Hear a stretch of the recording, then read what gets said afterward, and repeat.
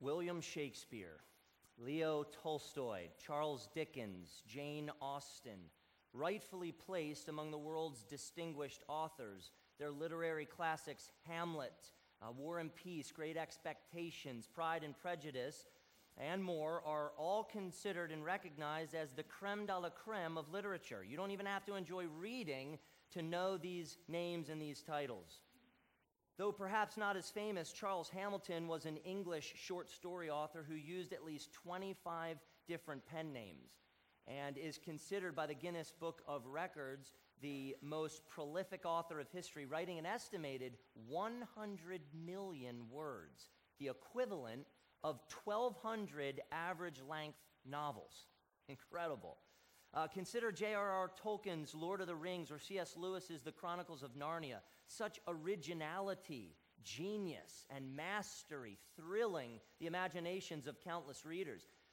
The best authors are celebrated because they enthrall readers and move them towards some thought or feeling or action with organized, intentional, and colorful words. Luke authored the best-selling book of Acts. In his first-century biblical historical narrative of the incredible exploits of the Holy Spirit, Luke refers to Jesus Christ as an author, the author of life. Ulysses is considered a masterpiece brought forth by the creative genius of James Joyce. But how much greater a masterpiece is life itself, brought forth by the divinely creative genius of the author of life, Jesus Christ. It is written of Jesus, all things were made through him, and without him was not anything made that was made. In him was life, and the life was the light of men.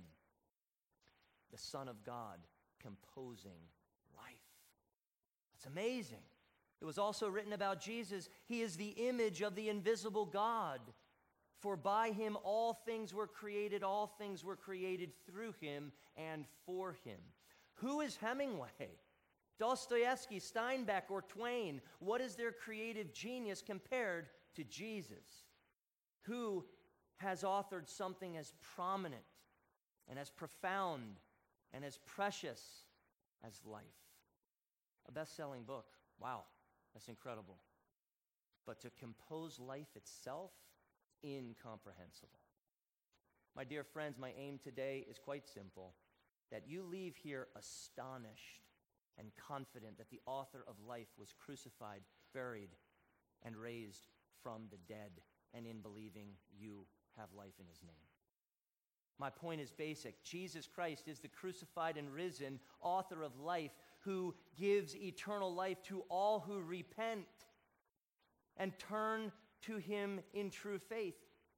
My hope is that in hearing the gospel of the author of life, you would have a sure knowledge of him and accept as true all that God has revealed to you in his word, that you possess a firm confidence that God has granted to you the forgiveness of sins, everlasting righteousness and salvation out of mere grace and only for the sake of Christ's merits.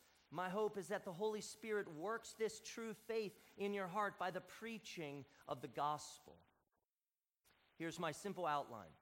The impossible healing, the analogous salvation, the gospel sermon, the right response, and the unbeatable blessing.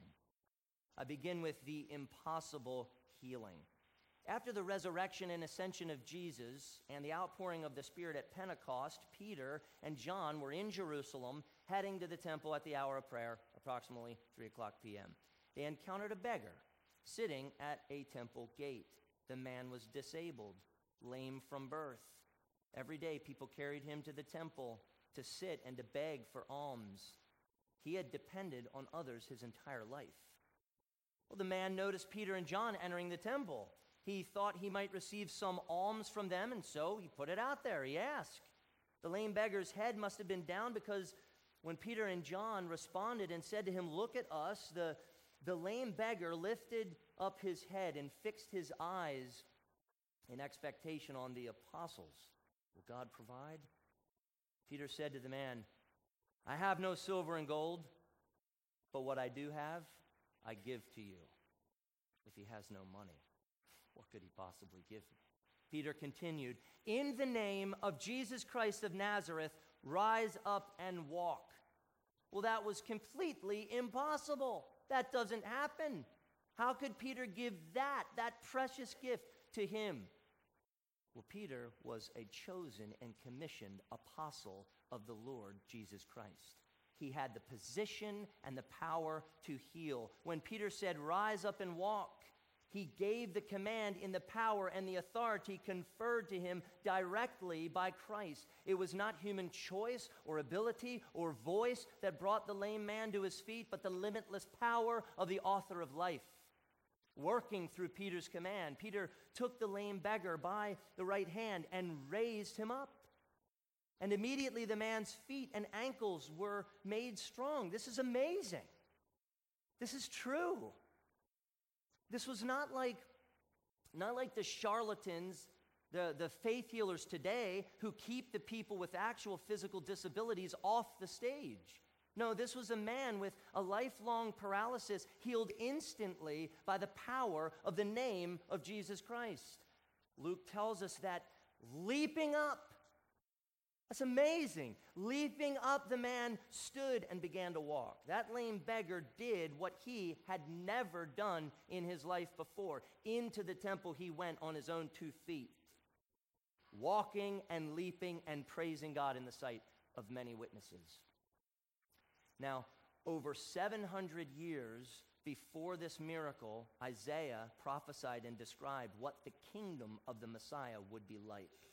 Isaiah said, then the eyes of the blind shall be opened, and the ears of the deaf unstopped. Then shall the lame man leap like a deer, and the tongue of the mute sing for joy. That day, that poor lame beggar tasted of the restorative power of the King and the goodness of his eternal and celestial kingdom. This miracle gives you and me a glimpse of what restoration is like for those who live joyfully beneath the reign of the sovereign King. Now in Acts 2, Luke wrote that many wonders and signs were being done through the apostles. Signs are extraordinary acts performed to direct us somewhere else. The miracle is not the biggest point. Where does the sign of the healing of the lame beggar point you and me? Well, certainly to the restorative and saving power of Jesus and the legitimacy of the gospel preached by the apostles doing the signs, but there's something else, and it's big. This brings us to the second point, the analogous salvation. A lame beggar leaping points us to Christ who saves people from their sins, guilt and misery, and he gives them new life. See, like the beggar was lame from his birth and unable to walk on his own, we are all spiritually lame from birth and unable to obey God's law. No one is born into this world righteous. No one is born into this world good or virtuous or capable. Everyone is born incapacitated, guilty, and unable to do anything that pleases God. And our spiritually lame condition cannot be healed with silver or gold, or possessions, or power, or fame, or technology, or science, or religion, or anything else. When it comes to our spiritual paralysis, before God, we are completely incapable and needy. We cannot walk in righteousness on our own because we are completely destitute of all righteousness. God has told us outright in his word, none is righteous. No, not one. No one understands. No one seeks for God. All have turned aside. Together they have become worthless. No one does good, not even one. The lame man sitting by the temple gate is meant to tell you something about your natural standing before God. Apart from Christ, you are spiritually lame and immobilized and needy. And my friends, the historic and supernatural healing of that lame beggar is telling you something about Jesus Christ's compassion and power and ability to rescue sinners from their sin, guilt, and misery. Dear friends, please listen closely. One thing is able to heal your spiritual paralysis: the name of Jesus Christ of Nazareth. Jesus has sufficient power to save us from the consequences of sin and raise us up to live a new life of joy and thankfulness in the rescuing grace of God. When that lame beggar leaped up, walked, and praised God, it was analogous to salvation, a picture describing what it's like when Jesus Christ rescues and restores sinners to live joyfully under his sovereign reign forever. A lame beggar leaping confirms for us that Jesus saves the worst of sinners, like you and like me. By his mercy and compassion and grace, Jesus heals hearts.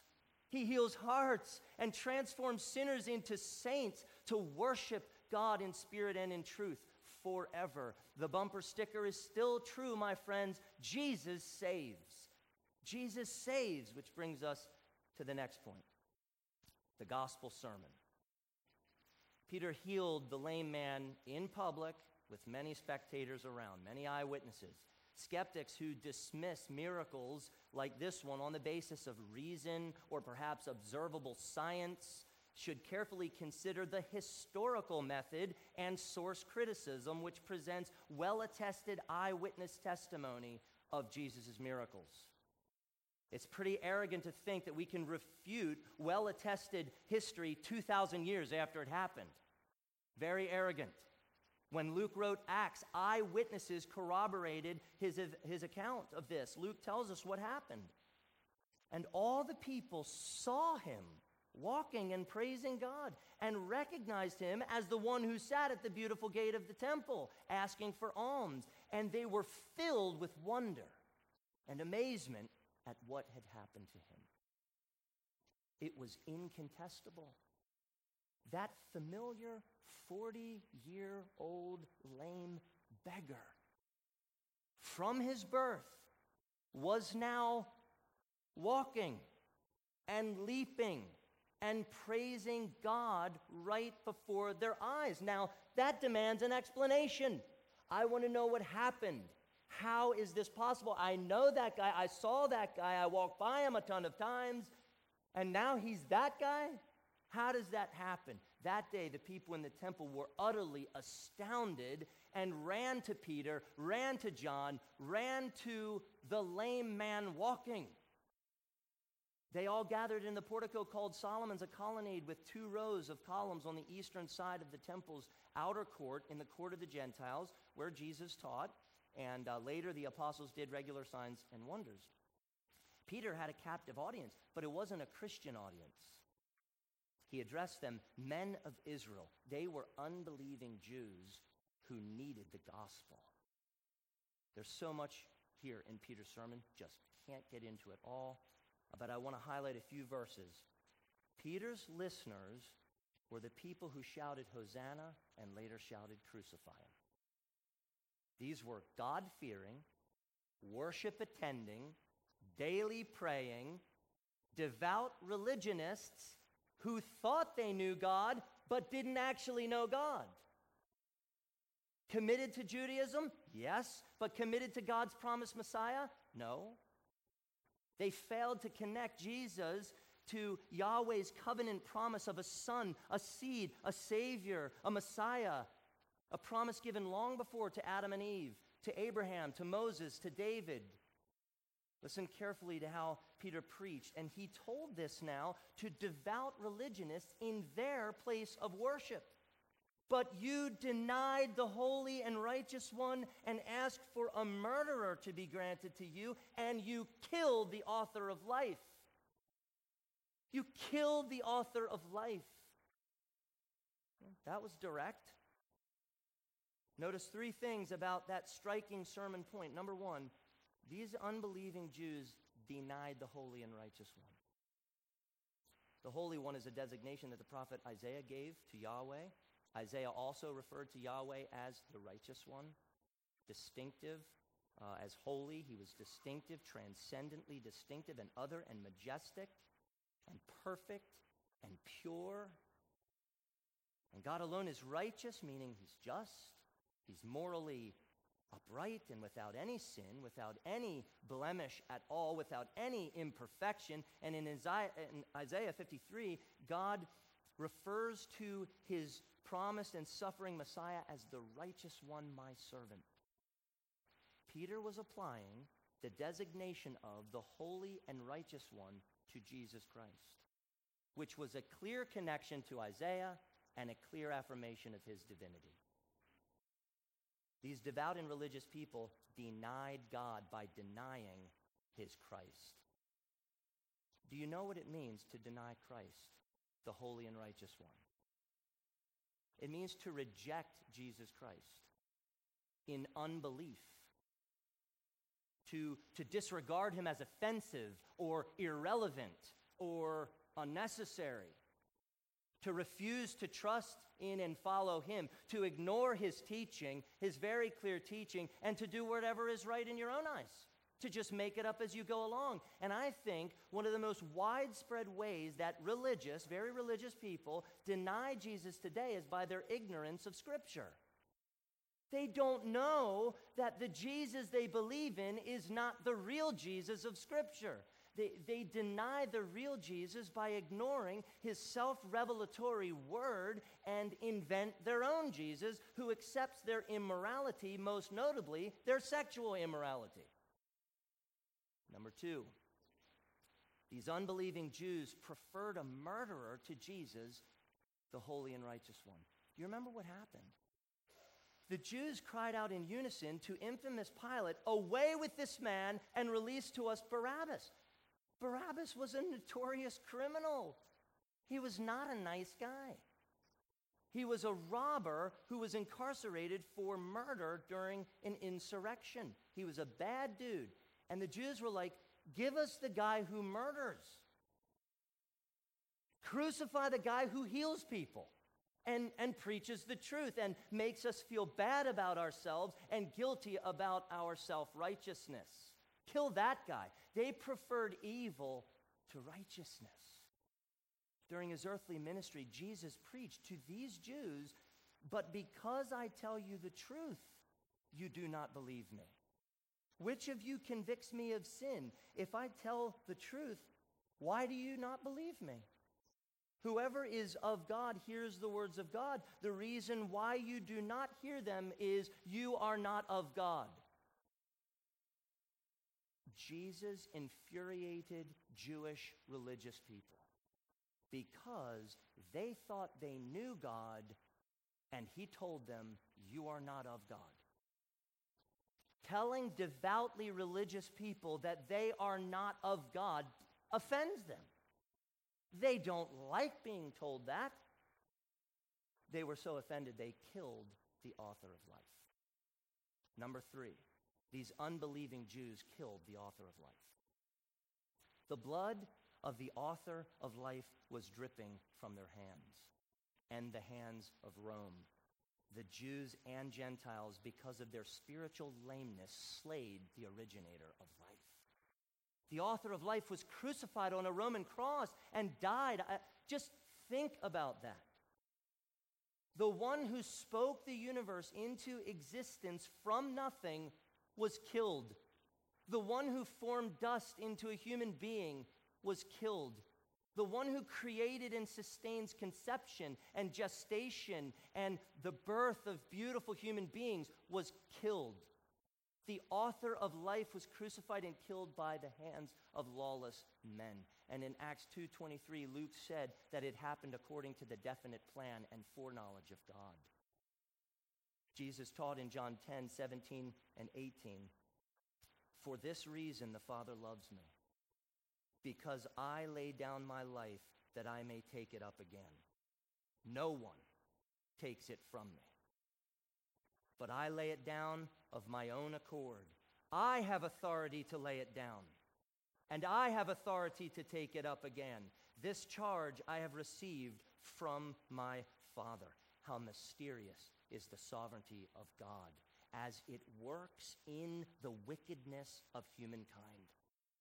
It is true that the author of life was killed, and it is equally true that the author of life freely gave his life in fulfillment of his Father's perfect and eternal plan of redemption.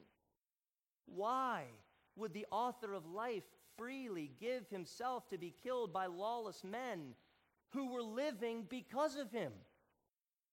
Why?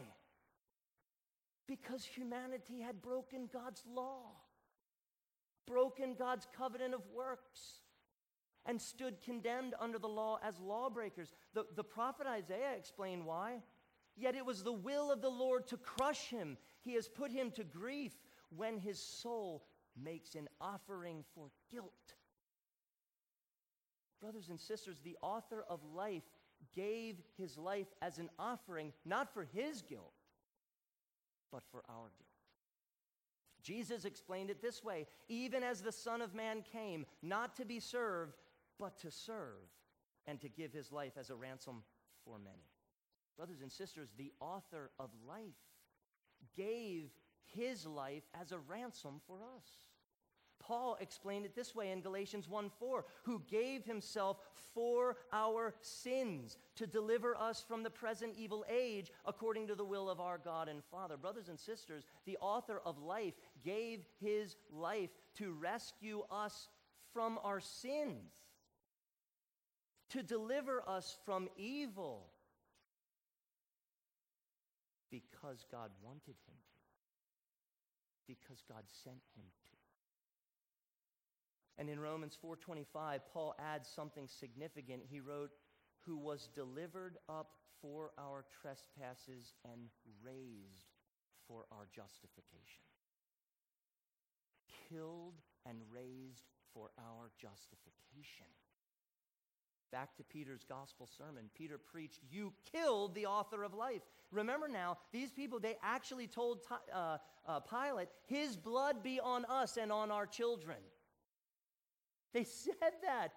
Yes, the blood of Jesus was on their hands. But then Peter added these glorious words, whom God raised from the dead. God raised the author of life from the dead. Miracle of miracles. The originator and founder and initiator of life was killed, but God raised him from the dead. The power of death and hell is broken, and everyone who trusts in his crucifixion and resurrection for salvation is justified. Peter had said in his Pentecost sermon that God raised him up, loosing the pangs of death, because, and I love this part, it was not possible for him to be held by it. Awesome. Death could not hold the author of life because the author of life was intent on giving eternal life to God, or to the people that God had given him to redeem. How does the resurrection of the author of life benefit believers? First, by his resurrection, the author of life has overcome death to share with us believers the righteousness which he obtained for us by his death. Second, by his power and through faith, we are raised with the author of life to new life. Third, the resurrection of the author of life is for us true believers a pledge, a glorious pledge of our final and glorious resurrection, restoration, and glorification in his kingdom. Friends, it boils down to this. The gospel is the news of the crucifixion and resurrection of the author of life, Jesus Christ, which, when truly believed, brings forgiveness of sins and everlasting life. This brings us to the right response. Let me start with the wrong response. That might be helpful. Later in his sermon in Acts 3:22 and 23, Peter quoted the prophet Moses, and Moses was common ground. Very good sermon technique there. Reach common ground with the listeners. And so Peter preached to them this. Moses said, the Lord God will raise up for you a prophet like me from your brothers. You shall listen to him in whatever he tells you. And it shall be that every soul who does not listen to that prophet shall be destroyed from the people. Jesus Christ is that prophet.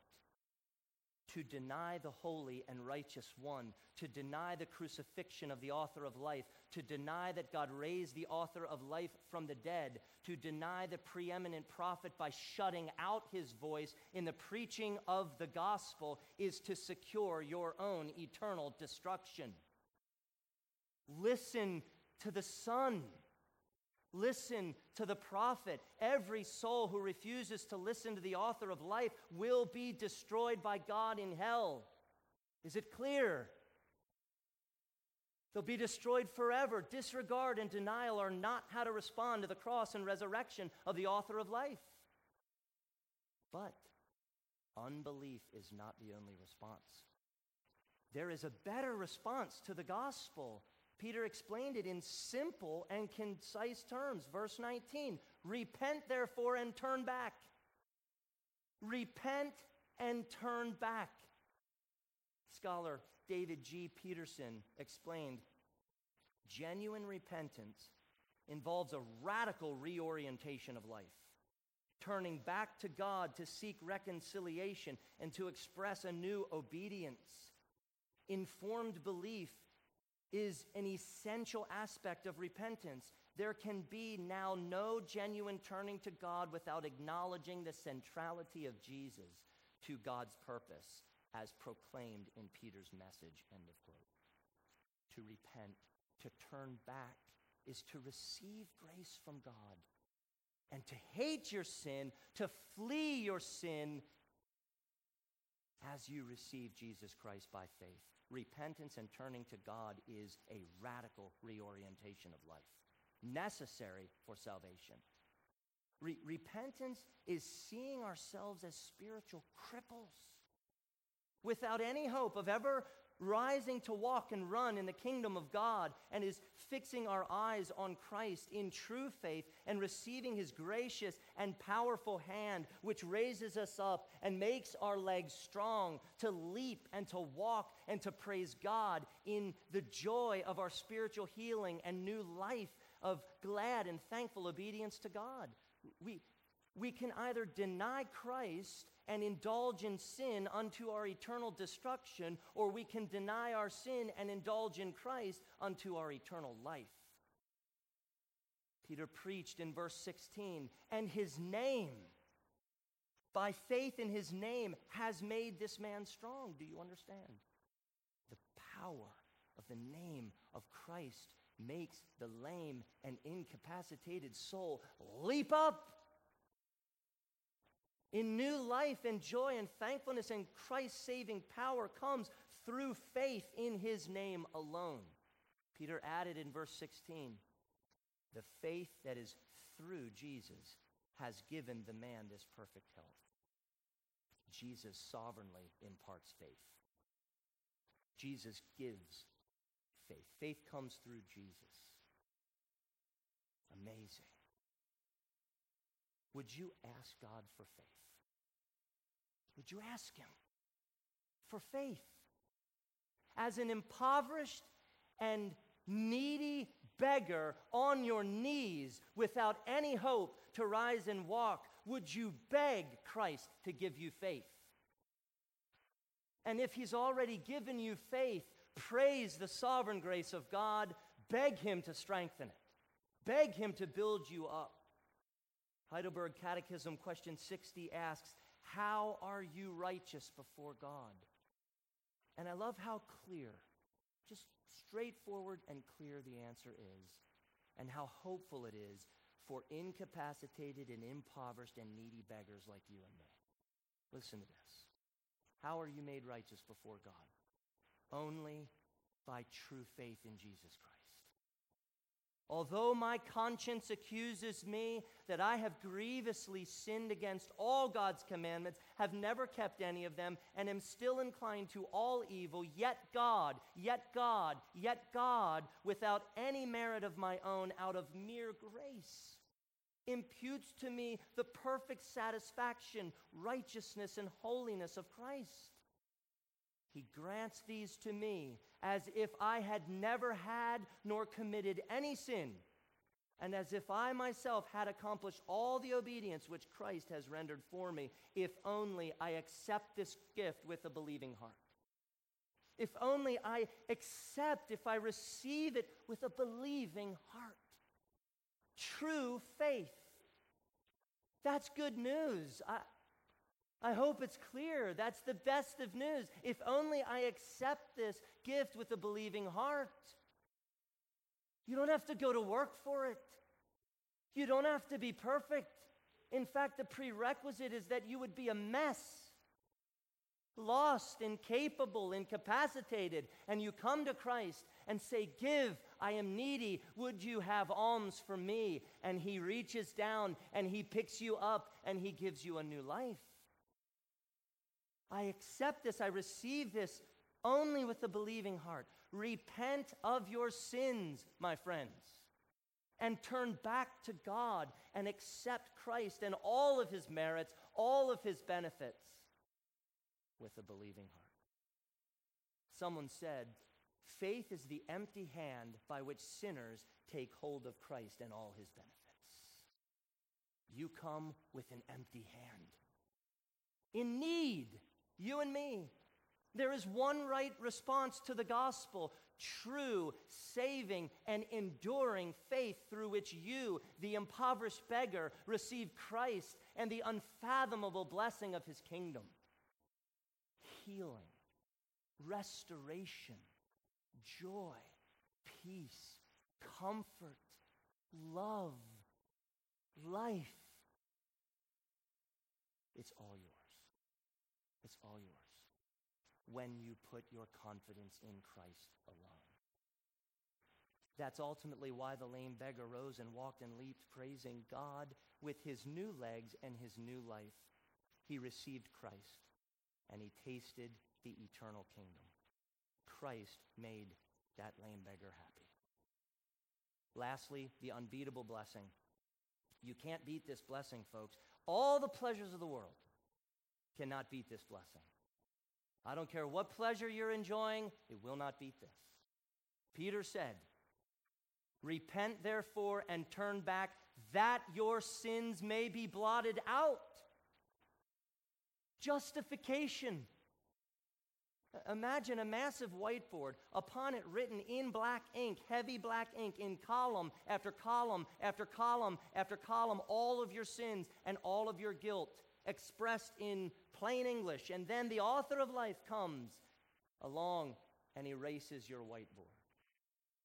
All the sins and guilt are gone. No more list, no more shame, no more condemnation. When you repent of your sins and turn back to God in faith, your sins are erased and the perfect record of Jesus is written on that board.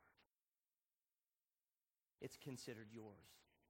That's what the author of life does for you. He grants you his righteousness through faith alone. That's an unfathomable blessing. I can't describe it to you, as powerful and as potent as that message is.